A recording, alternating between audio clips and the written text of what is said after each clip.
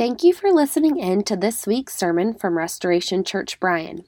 To learn more about Restoration, you can find us online at restorationbryan.com. We are so grateful for all those who are able to listen online, and we pray the message encourages you and challenges you as you draw closer to Jesus. If you are not already connected to a local church, we would love to invite you to join us for worship. If you are listening from another city, we pray that this message is a great supplement to your walk with Christ, and our hope is that you would have a gospel-centered local church that you call home. Thanks again for listening. My name's Kevin Caffey. I'm one of the elders here at Restoration Church Bryan, and it's my great honor to be here this morning to preach the second sermon of our Advent series as we continue to prepare to celebrate the birth of our Savior Jesus. This time of year is always so busy. There's so much going on.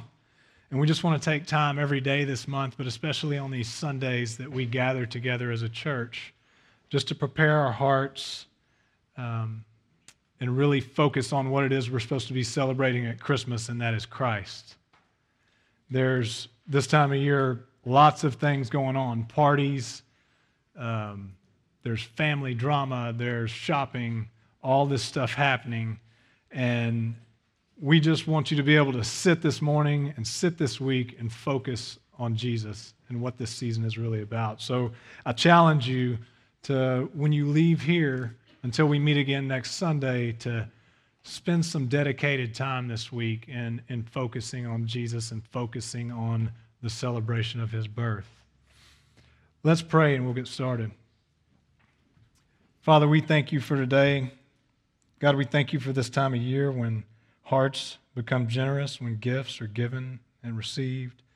And Lord, while all this goes on, we just pray that you please let us stay focused on what Christmas is about, and that is Christ. Lord, let us prepare our hearts for the greatest gift ever given. And Lord, let us in return give this gift of Jesus to others if they've never received him. God, this morning I want to lift up all those people that have been affected by these storms and tornadoes. God, people that have lost loved ones, people that have lost everything. God, we just pray for your comfort and your peace to fall upon them. God, we pray for the people that are responding to this disaster. And God, just help them, Lord, as they try to help others. We thank you for your love and your grace and your mercy. In Jesus' name, amen. Last week, Pastor Jonathan preached on the first Advent candle, the prophet's candle, or the candle of hope. And hope is defined as this: a confident expectation of what God has promised. When Texas A&M faced Alabama earlier this season, a lot of people hoped for something. Some hoped for a win. Some hoped they would just make a game of it. Some hoped they could play 4 quarters with Alabama. Now, don't get me wrong. A confident expectation for the Aggies is not on the same playing field as a confident expectation for one of God's promises. I'm not saying that. It's two different things. But I don't think many Aggie fans walked into that stadium or turned on their TV with an expectation of nothing more than hopefully a quality loss. I'll confess I didn't. And I'm an Aggie. Me and my wife are both Aggies, and we're raising good Aggie children.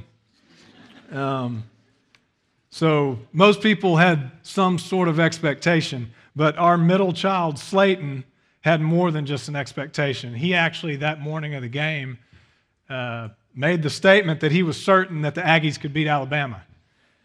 And I was surprised because he follows sports. He knows what he's talking about. So I gave him some encouraging words, and I prayed that his little spirit wouldn't be too crushed that evening. But as I look back, he may have been one of the few spectators that walked into Kyle Field that day with more than just an expectation. He carried something else. And what was that? He had faith. And faith is defined as this: complete trust or confidence in someone or something. So Slayton called us later that night. It was literally seconds after we watched on TV the football split the uprights for us to win the game. He calls us. The phone rings and he calls us. This is a true story. He called to ask permission to storm Kyle Field. He's our rules follower, and his cousin may have led him to believe that every individual that stepped foot on that field was going to be fined by the SEC. And that A&M had facial recognition cameras and they could ID everybody that walked out there. So he wanted to call to make sure he could do this before we got a bill in the mail for him storming the field. But we told him, yes, y'all go, enjoy it. So him and his brother and his cousin jumped the wall and stormed the field. He might have seen some of y'all out there, I don't know. But in that moment, he was as excited as the rest of the people in that stadium, but not nearly as surprised. He was excited, but he wasn't as nearly as surprised as some of the people that were there because he knew it.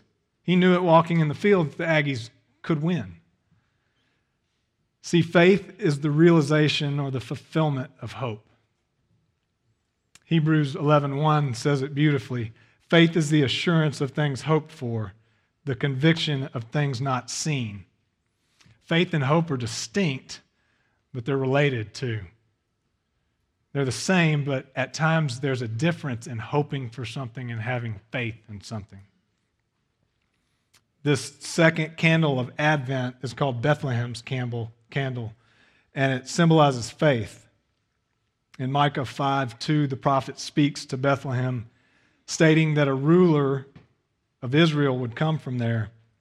It says, "But you, Bethlehem Ephrathah, though you are small among the clans of Judah, out of you will come for me one who will be ruler over Israel, whose origins are from old, from ancient times." We know Israel knew of this prophecy and believed in it. When the Magi, or the wise men, came to King Herod asking where the king of the Jews had been born, he summoned all his scribes and all his priests and asked them, "Where do the scriptures say the Messiah will be born?" And they responded to him with Micah 5:2. They told him he would be born in Bethlehem. So we know Israel had faith in this prophecy. They knew it foretold where their Messiah would be born, yet for the most part they missed out on it. They had the opportunity to expect it and await it and then celebrate it when it happened, but because they had something else in mind, it passed them by. And although Micah's the passage that mentions Bethlehem today, we're going to focus on another passage, the one that Preston just read from Luke. And I think it paints a great picture of this Advent candle of faith. It's the story of Simeon. Simeon, as we're going to see, is a model of faith and a picture of this fulfillment of hope. So let's look at verses 22 through 24 if you've got your Bible, or follow along in your bulletin. Starting in 22, when the time came for the purification rites required by the law of Moses, Joseph and Mary took him to Jerusalem to present him to the Lord. As it is written in the law of the Lord, every firstborn male is to be consecrated to the Lord, and to offer a sacrifice in keeping with what is said in the law of the Lord, a pair of doves or 2 young pigeons. So after a baby was born, a woman would be deemed unclean for 40 days. And they would have to go and visit the priest and make a sacrifice to become clean. Joseph and Mary's trip to the temple was twofold, for the purification rites, but also to consecrate Jesus to God, their firstborn male. Which brings me to my first point this morning. People of faith obey the Lord's instructions. People of faith obey the Lord's instruction. Now, there's no doubt Joseph and Mary knew their son was special. They had both been visited by angels before he was born. They knew he was the Son of God, so it seems like they could have just skipped this part. They were probably okay. I don't know that they really needed to go through the motions of purification and consecration. They probably would have been fine, but they were people of faith, so they followed God's instructions. They obeyed God's instructions. And as people of faith, we have to obey God's instructions. Simple little acts of obedience have big kingdom impact. I think some people get tripped up on Christianity. They look at it as this list of to-dos or this list of not to-dos. And that's not true. The way I see it is that obedience flows from faith. When you believe, when you truly believe in your heart the gospel, when you believe in Jesus for the forgiveness of sins, you're naturally obedient. And it doesn't feel like a list of rules.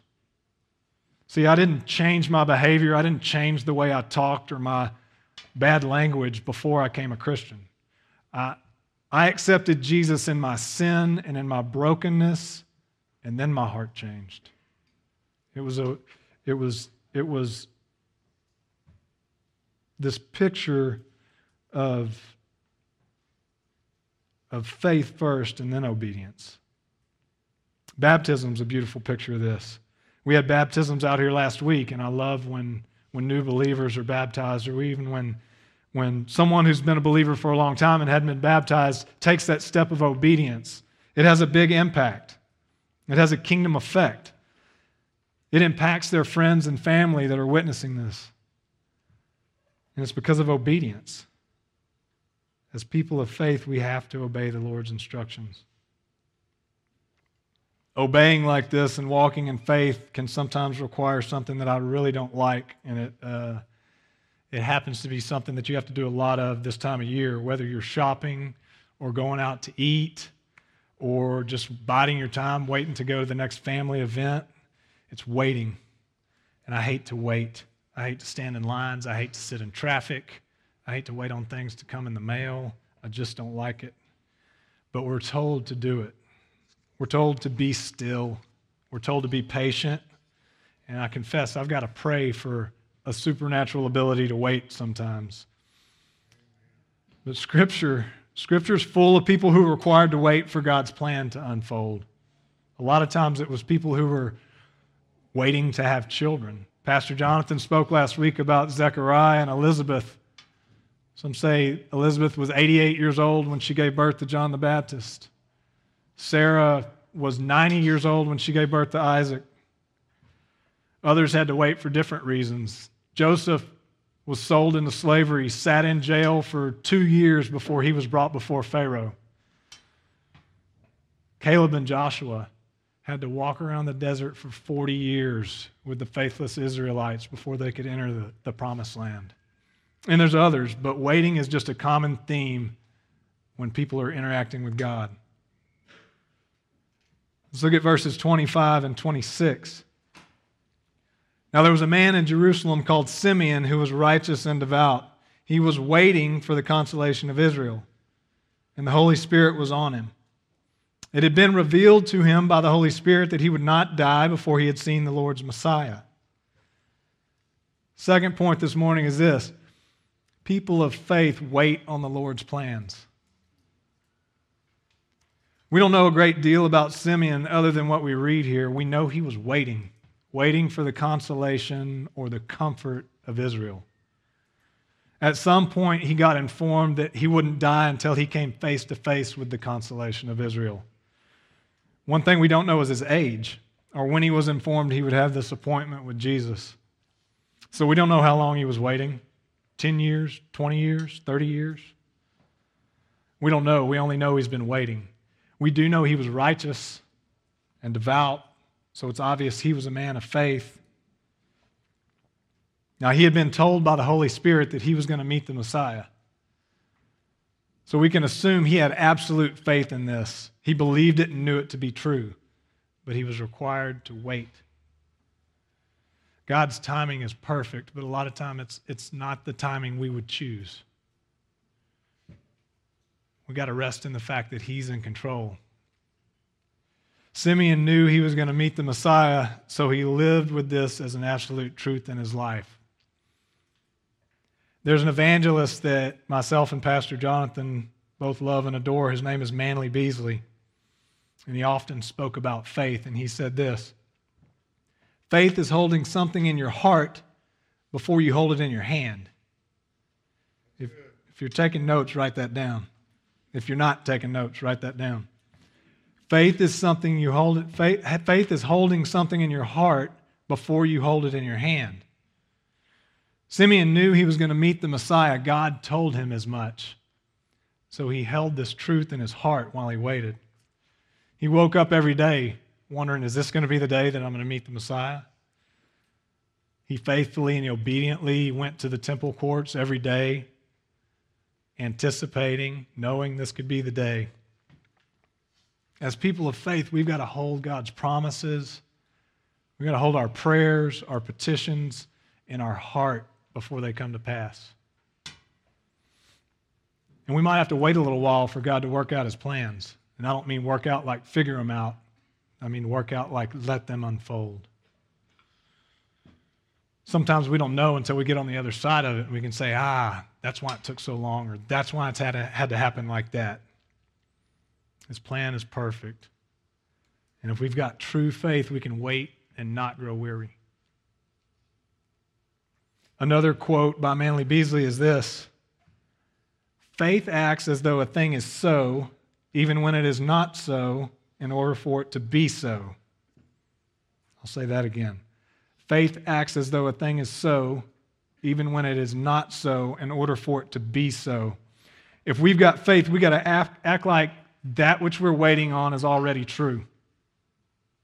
Whether it's faith in healing, faith in provision, faith in protection, you name it, we act as if it's a done deal right now. In Slayton's mind, the Aggies had already won. All he had to do was sit there and watch how it took place. If we walked in a faith like that, think about how much anxiety, stress, and worry we could avoid. Faith acts as though a thing is so. Faith acts. My third point is this: people of faith act on the Lord's prompting. Verses 27 through 32, moved by the Spirit, he went into the temple courts. When the parents brought in the child, Jesus, to do for him what was the custom of the law required, Simeon took him in his arms and praised God. Simeon was moved by the Spirit and he went. These are action verbs. Moved, went. He had to act.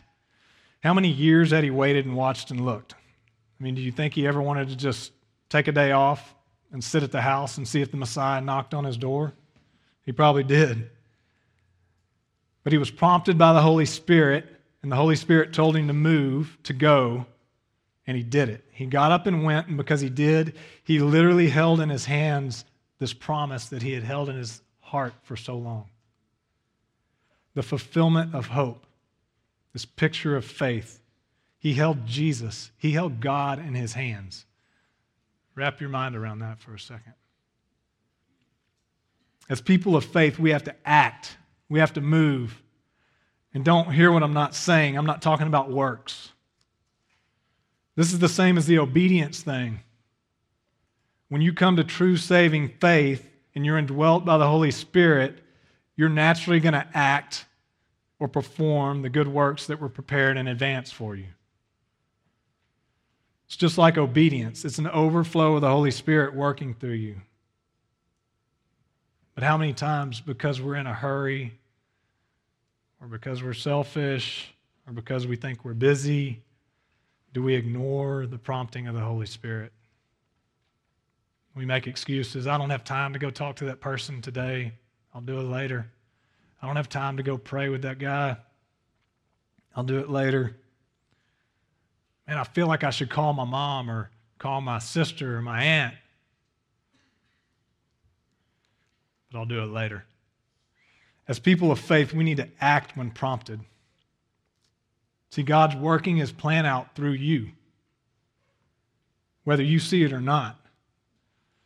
So when we're prompted, we need to plant that seed, or we need to do our part to water that seed, whatever that looks like. Our faith needs to lead to action. Decision-making is action. And our decisions should be based on faith and not what the world says. If we make decisions just like the rest of the world, what's it say about our faith? If we sit frozen and worried, not able to move, not able to make a decision because of worldly metrics or parameters or pros and cons, what does that look like?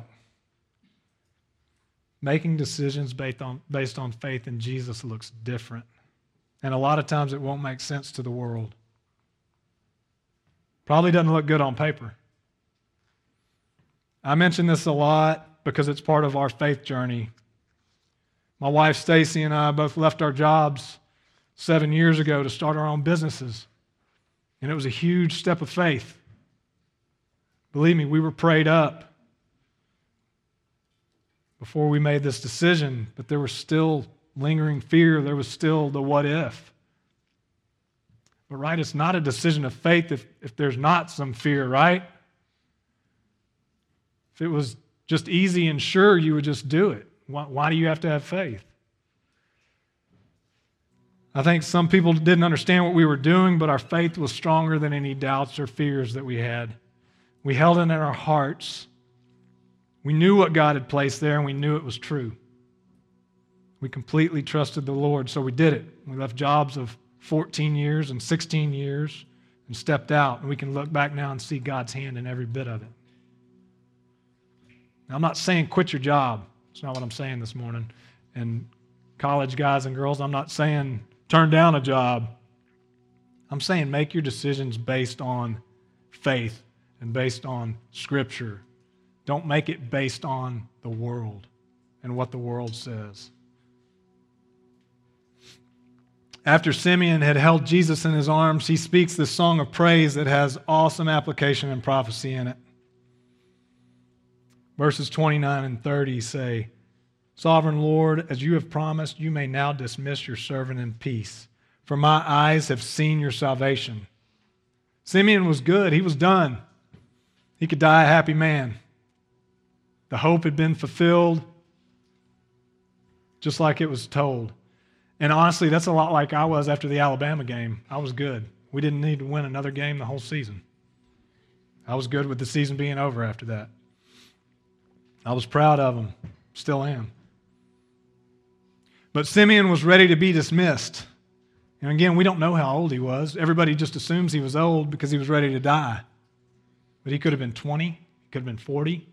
Here's the deal. He had seen the Lord's Messiah, and now death was not to be feared. He had held salvation in his arms.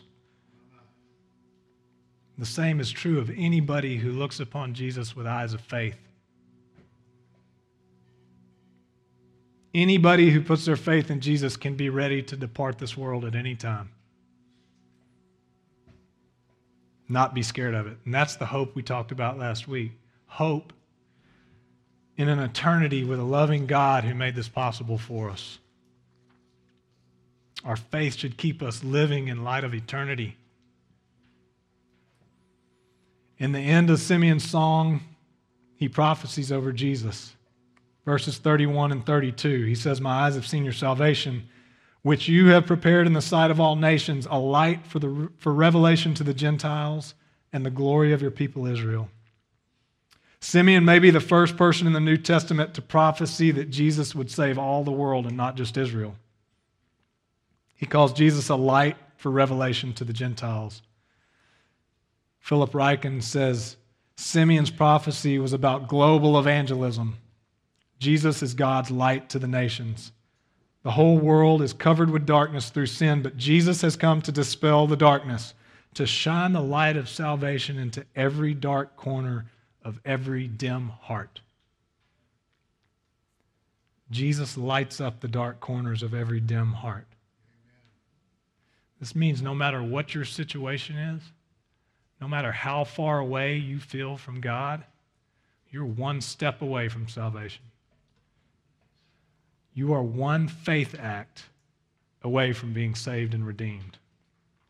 And all it takes is believing. Believing in Jesus, believing in who we celebrate during the Christmas season. All you got to do is hold this truth in your heart, that Jesus was born of a virgin, that he was fully God and fully man, that he came to this earth and lived a sinless life, that he shed his blood and died on a cross for your sins. And then 3 days later, he rose and defeated death. And if you can hold that truth in your heart, you can live the rest of your life with a hope and a faith that lets you say, just like Simeon, Lord, you may now dismiss your servant in peace. I'll close with this. Today, we're just like Simeon. We're waiting on the consolation of the world.